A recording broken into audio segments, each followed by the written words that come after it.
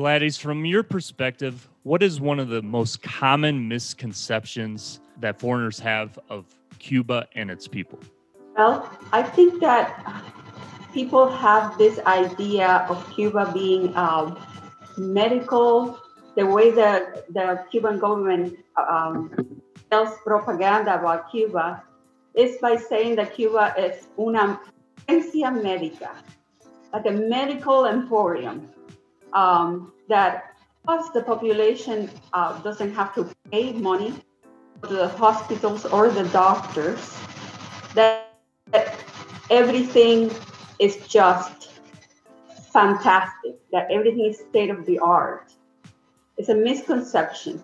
And that the Cuban people are very happy with their government. That is the biggest misconception.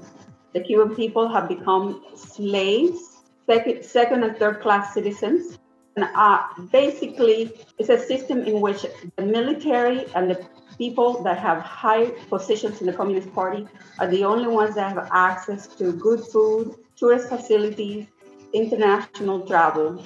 But the Cuban people, which is 99% of the population, they cannot. For almost 50 years, the Cuban people have an apartheid, and they were not allowed to use their tourist facilities. The Cuban people could not enter the hotels. They could not travel outside Cuba. They could not have a passport. Some people are not free. That's the biggest misconception. The people outside Cuba think that the people of Cuba are free to live a free life, like people in Mexico and many other countries. And I'm interested, Gladys, you now live in the U.S., so let's talk a little bit about your journey. So why did you leave Cuba? When did you leave Cuba? And what is it that drove you to move to the United States? I grew up. I lived in the countryside. I was a country girl and went to university in Havana. When I finished university, just during university and by working in Cuba the first few years after graduating, I just realized there's no future for me. In Cuba, you cannot buy a house, you cannot rent a house. I left in 1992. There was a big hope in young people like me, I was 24 at the time, that the reforms of the Soviet Union, the economic reforms and the separation and the collapse of the wall would bring reforms in Cuba. And it was a big disillusion for young people like me that were hoping for a little bit of freedom come to Cuba after the collapse of the communist bloc. I realized that is not going to happen. Fidel Castro spoke very emphatically and just decided that Cuba was going to continue the communist path and that the Cuban people were going to be better off that way. And then I realized there's no future for me here, and there will be no future for my children. And then how were you able to go to the U.S. and why did you choose Georgia in this case? Well, every Cuban that leaves Cuba and is able to come to the United States, the first place to go is Miami, Florida. So that's what I did. I was able to, then when that happened in 1992, the regime, they have this, it's like a technique. Every time the situation gets difficult in Cuba and they have, they feel like the people are going to rebel or complain about their dictatorship, they open up.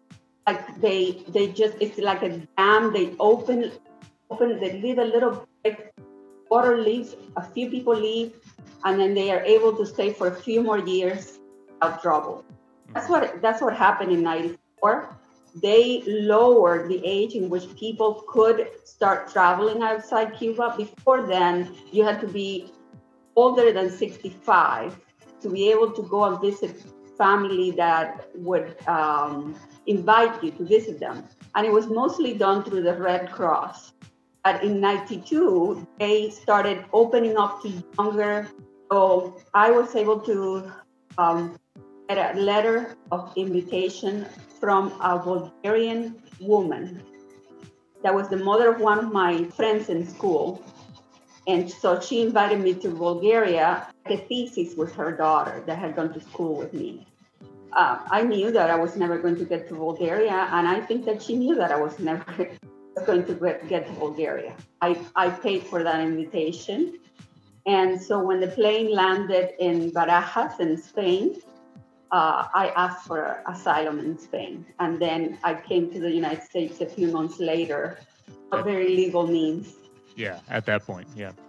And Gladys, since leaving Cuba and then ending up in the U.S., have you been back many times? Have you seen, Cuba over these last decades? And what has been your impression if you have gone back over the change these last years? I have been back, and my family lives in Cuba. I went back 7 years after I left. I had done all my paperwork, and then I married an American. So I am an American citizen. But even though there are always restrictions visiting Cuba, if you have family in Cuba, you can go and visit. The situation in Cuba has never changed very much for the Cubans. Cubans have a ration card. The government feeds them. The government cures them in their hospitals. The government educates them. The Cuban people, they don't have the ability to start their own business, to open their own store, or to do their own street. Let's say they want to do a street cart selling something. You see this in Mexico a lot, people selling fruit and things like that in the street. The farmers have restrictions to sell their products. Fishermen have restrictions to sell their products. The only owner in Cuba is the Cuban military. And they allow a few places. They starting in 10 years ago, they started allowing a few home restaurants where, let's say here in my home, I just cook and I put a few tables and I sell what I cook to the people that come and buy it. But how could a person have a restaurant? There is a ration card. There are no places where you can go and buy food to cook in your restaurant, to sell things in your stores. Everything is controlled by the government. Everything goes through the Cuban military. They're the ones that own the bank accounts, and they purchase products in stores that are only, products can only be bought with dollars. The Cuban people are paid in pesos. So in order to have dollars, you have to depend on a family member that have left Cuba that send you the dollars. 10% of that money gets taken away once it gets into the country by the government.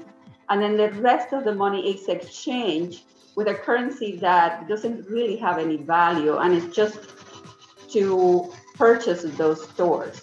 And regular Cuban people that do not have anybody that have left, and just like Mexican people that lived in the US, they send remittances to their families in Mexico.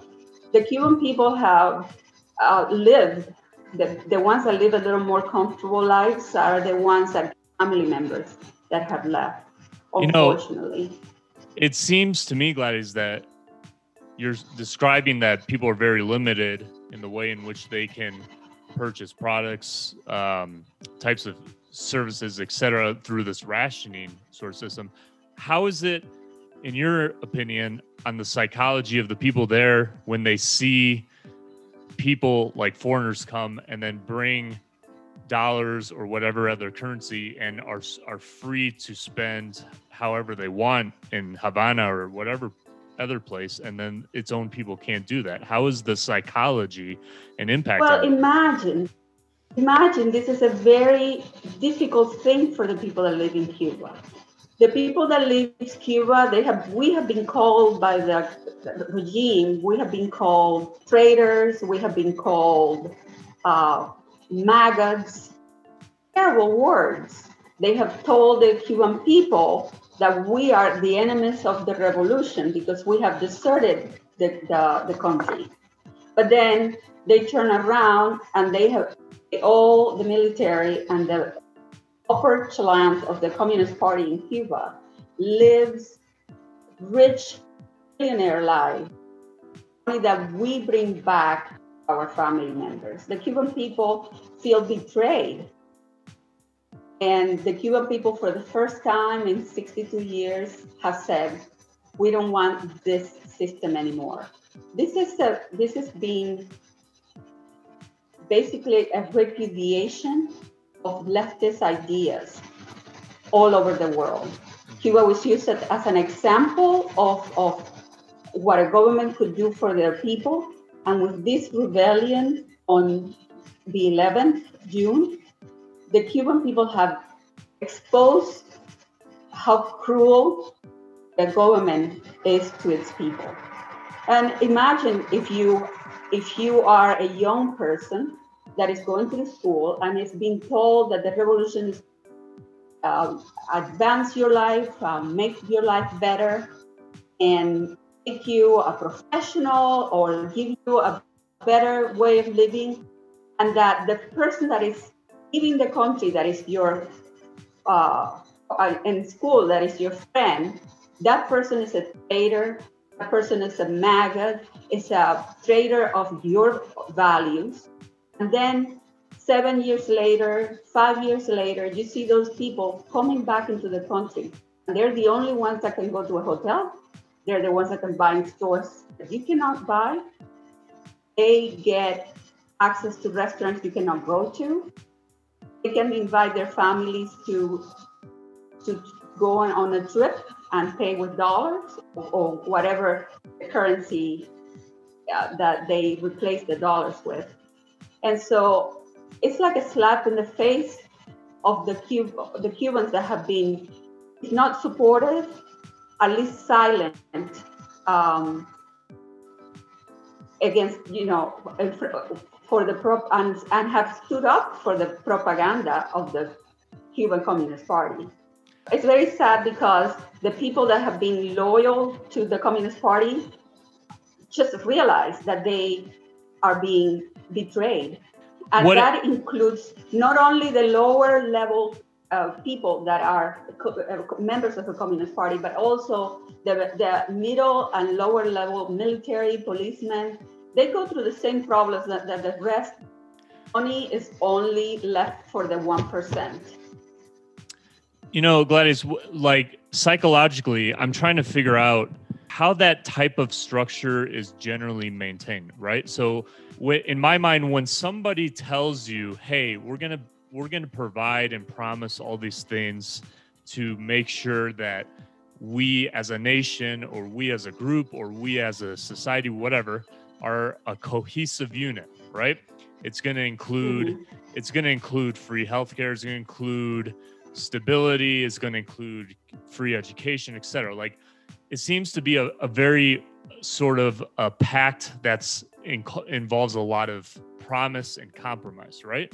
So how is it then that those ways of trying to sell that or present that idea to its people, how do they think that will be the best way in which they assume everyone will be happy, right?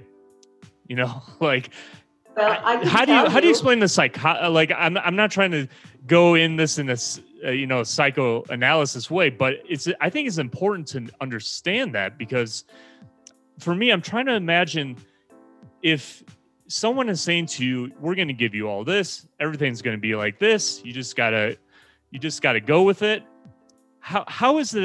Where does the part of the convincing aspect of that come into play in your minds, like based on what you hear?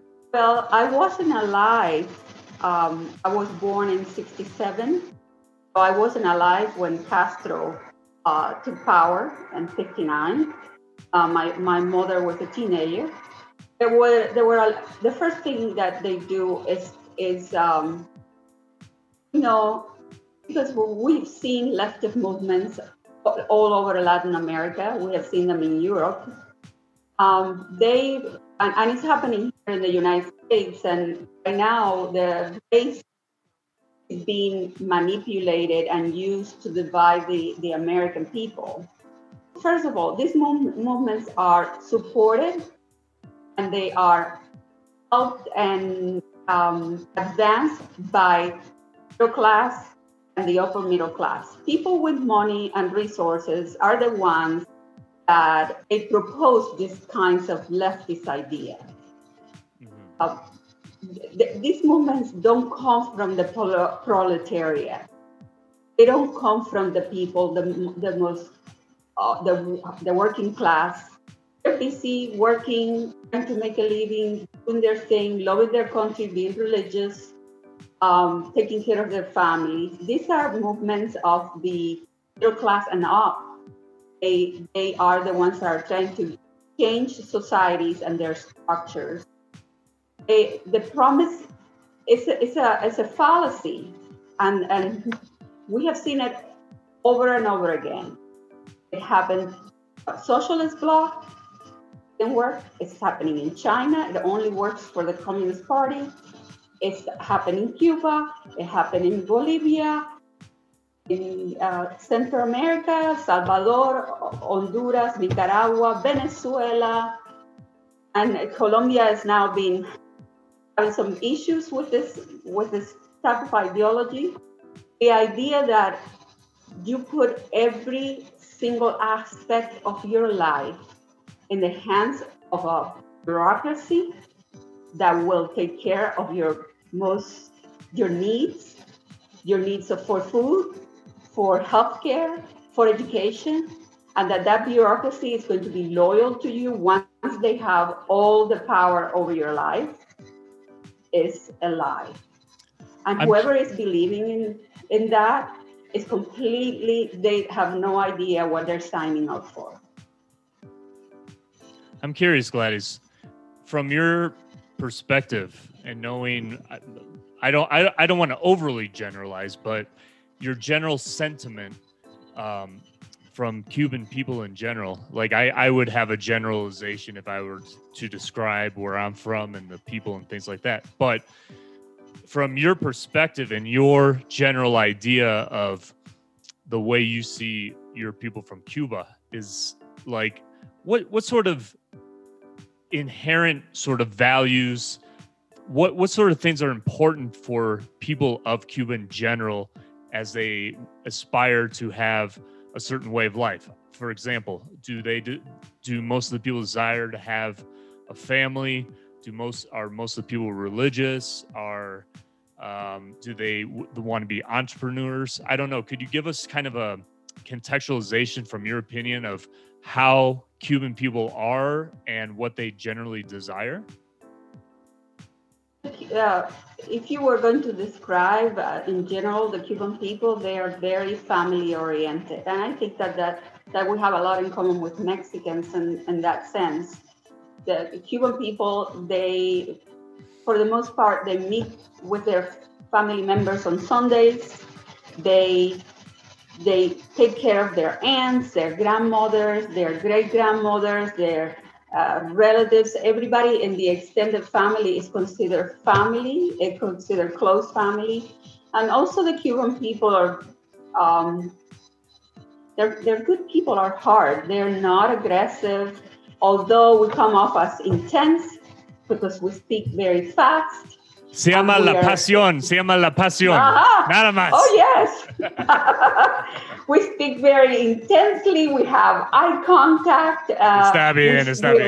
Yeah. They're loud. And we are passionate about the things that we want to explain to others. But if you think about how much the Cuban people have put up with, they have humiliated themselves. They have been put on their knees by a government that lied to them and said that they were going to take care of their basic needs and then turn around and live lavish lives on the money of the Cuban people by taking it away from the Cuban people. I would describe Cubans as very family oriented, not as religious, because the Castro regime have been very successful at taking anybody that would believe in any sort of religion. That was prosecuted and persecuted for a long time. And now, only after 1994, Castro allowed the Pope to come and visit, and then has allowed churches to function. But you have to wonder how the government and the church have been. How much do they eye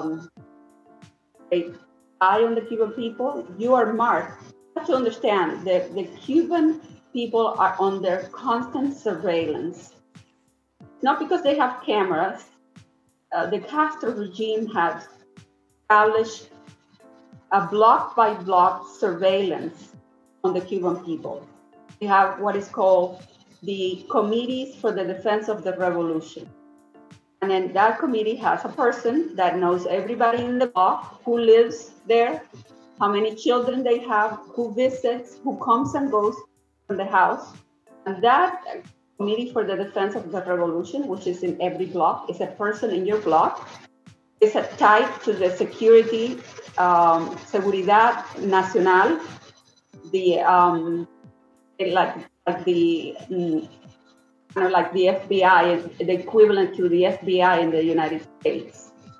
The security apparatus is in contact with the Comité de Defensa de la Revolución, and everybody's lives is known to the regime. You cannot do anything, say anything, believe in anything without people knowing it.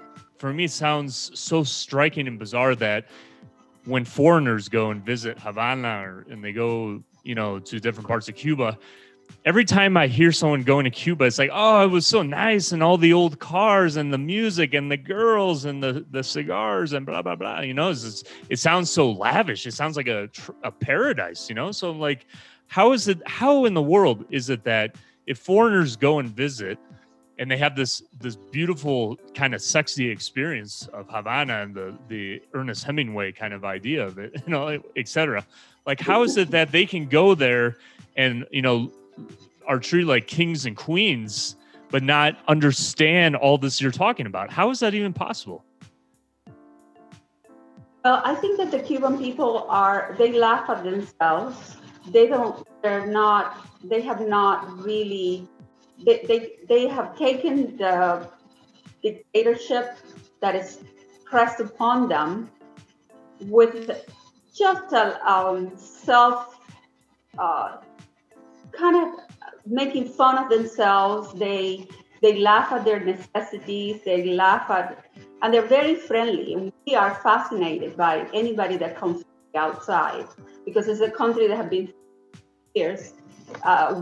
Imaginary walls have built around the country. Cubans cannot travel. If they leave, they have to go and they try to escape. They go wherever they go. There are Cuban people everywhere, all around the world. With this event that happened in June 11, you have an understanding of how many people have left Cuba unscathed. There are people protesting in the Cuban embassies all over the world: Italy, Mexico, Bolivia, Argentina, Colombia, everywhere in Europe, Germany, Switzerland, Sweden, everywhere. Find a community of people have had the opportunity, and they have left. The people who have stayed inside, first of all, the first time this happened on June 11th, that openly complain or criticize the regime. Now you're going to be called on. Somebody's going to tell on you, and you're going to be marked by the regime, and you cannot get a job. The government is the only employer, and the government is the only one that can educate you. The government is the only one that can take care of you if you have a medical emergency. You do not want to have any runs in. So the Cuban people take it at stride. They just make fun of the situation. They make fun of the bread that they have to eat. It's a stale bread that is just being like, smells like roaches. And it just, they give you, for a family of 5, they give you like 3 pieces of bread. That's what you get because it's ration. And so basically the one humiliation after another. So the way that people in Cuba can cope with it is like making fun of it, by laughing about it. And they're naturally very friendly and curious about other people. So that's why the people that visit Cuba are so, first of all, they can go anywhere that the rest of the Cubans cannot go. They have access to restaurants and hotels.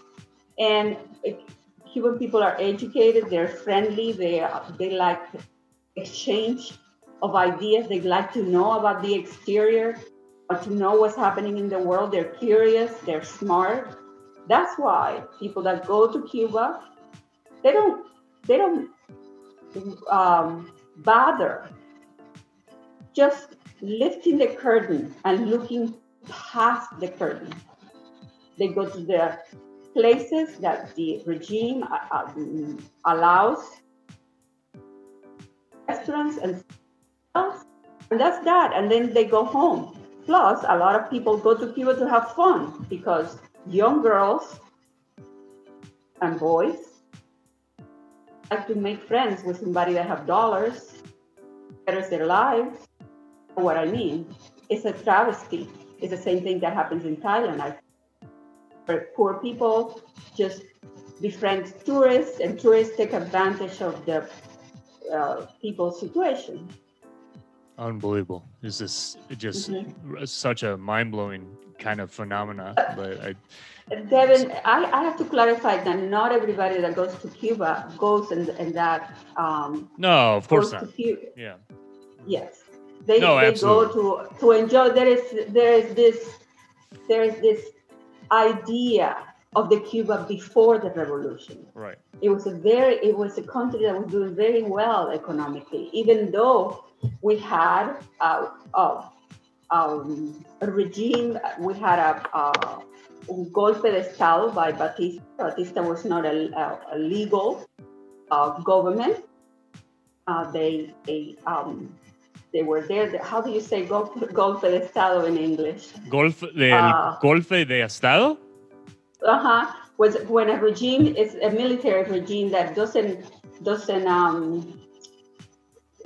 follow bureaucratic rule.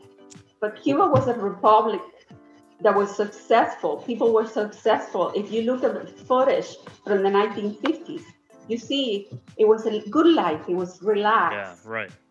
Yes, there was poverty. I'm from the countryside. There was a lot of poverty, and there were places where there was no electricity. But it would have happened eventually without the Cuban Revolution. It would have happened naturally. Yeah. That people would have bettered their lives. Because, as we know, and it's been proven over and over again, only thing that can better human beings, exchange of ideas, freedom of speech, and open and the only thing that better human beings. Yeah, absolutely. It's just, like we have an innate ability inside of us. Not ability, I would say we have an innate desire more than anything just to express, right? I think more than anything, being human, we desire the just natural state of just expression, right? For in all facets, right? And for any of that way of it being kind of suppressed in any way really kind of contracts our internal type of energies or internal type of emotions, and that can be worse in the long run because that can lead to certain issues of anxiety and depression and many other things. So if we are being told no for something, we can't be essentially us. I mean, that is just terrible state of being, so I just really can't imagine. And guys, this is just a fascinating conversation. I just want to ask you maybe just a couple more things. One of them is out of curiosity. Do people in Cuba, how do they see someone like Che Guevara? Like, because when you go to rock concerts in other parts of the world, or you go to, you go to some sort of shop and someone behind the counter is selling you something, you may see someone wearing this Che Guevara shirt and look so cool and, like a bad boy or a bad girl or however you want to put that. But do people actually from Cuba see someone like him as, wow, he was a great guy who changed our country, in your opinion? Well, you have to understand that the Cuban people are under a constant attack when it comes to manipulating their information.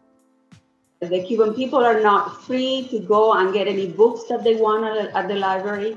As just recently, the internet was allowed in Cuba. They couldn't say no anymore. And it has created problems for the Cuban government. You see, when you're in Cuba, you have been bombarded with ideology, communist ideologies at school since you are in kindergarten. I can tell you how I decided to leave. The moment that I made the decision to leave Cuba was the moment I was walking by a daycare center. And little kids, 2, 3, 4 years old, they were playing in the playground in a building in Havana, and they were dressed like the heroes of the revolution, and their faces were painted with chalk, dark chalk, just to imitate the leaders of the revolution, Che Guevara, Camilo Cienfuegos, and Fidel Castro, Raul Castro. And then it was bizarre. It was very upsetting to me, even growing up under the ideology. It was just putting on me since I was a child. When I stood there as a 22-year-old and looked at those children, something inside me told me this is so wrong.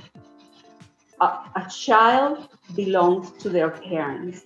And their heroes should be the heroes that they and their child out and follow, not be imposed by a regime on children to follow certain ways of being or modes of thinking that have been imposed by some political leaders on the crust of society.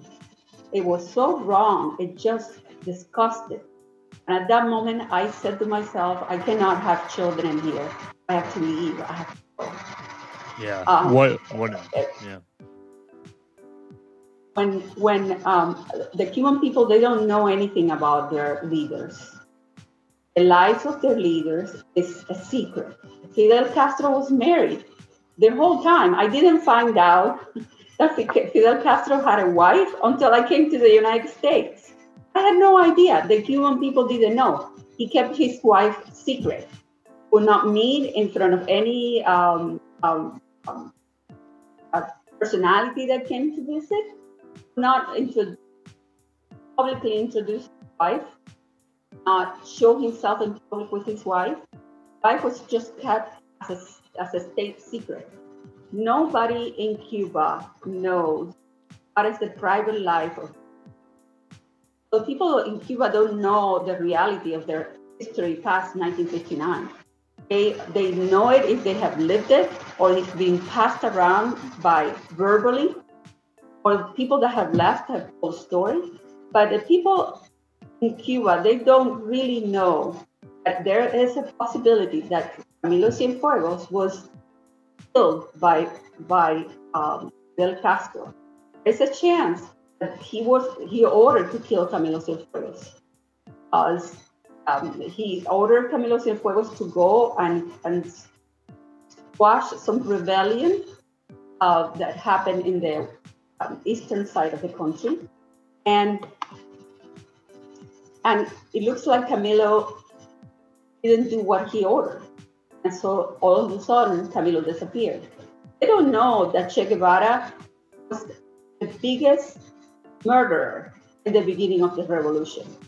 He was in La Cabaña killing people without due process. And there is a story of a young boy, 12 years old, that was killed by Che Guevara. And what I've heard from people that were there or have affected, that the people that died by the hand of Che Guevara would die yelling "Viva Cristo Rey." You know that phrase. Mm-hmm. Yeah. Probably if you lived in Mexico. Yeah. They were calling, they were declaring their faith only to their God. And Che Guevara had no mercy in a young boy, and no mercy in those people that they have no mercy, and that's very clear now for the world to see that they have no mercy on the Cuban people, the people that they say they represent. And let me tell you, Devin, the people that came out on the streets, they were not the elite. They were not the people that lived better in Cuba. These people that came out on the streets were students and the people that have nothing. They are the most dispossessed. We are talking a house with no water, no bathroom. Some of them have to go to the bathroom in a bucket. We're talking about places that have no street, where the waters that come out of your faucet mixed together with your drinking water. These people have nothing, and they say we have nothing to lose anymore. And that's why they were yelling, we have no fear anymore. No tenemos miedo. They lost their fear for the repression of the Cuban regime. Yeah, they're just sick of it, I think, and the thing is, and I encourage all of our viewers and all of our listeners, really immerse yourself. I think more than anything, to know about these sort of realities as they really are, right? Like Gladys' story, Gladys' insights and revelations about her home country.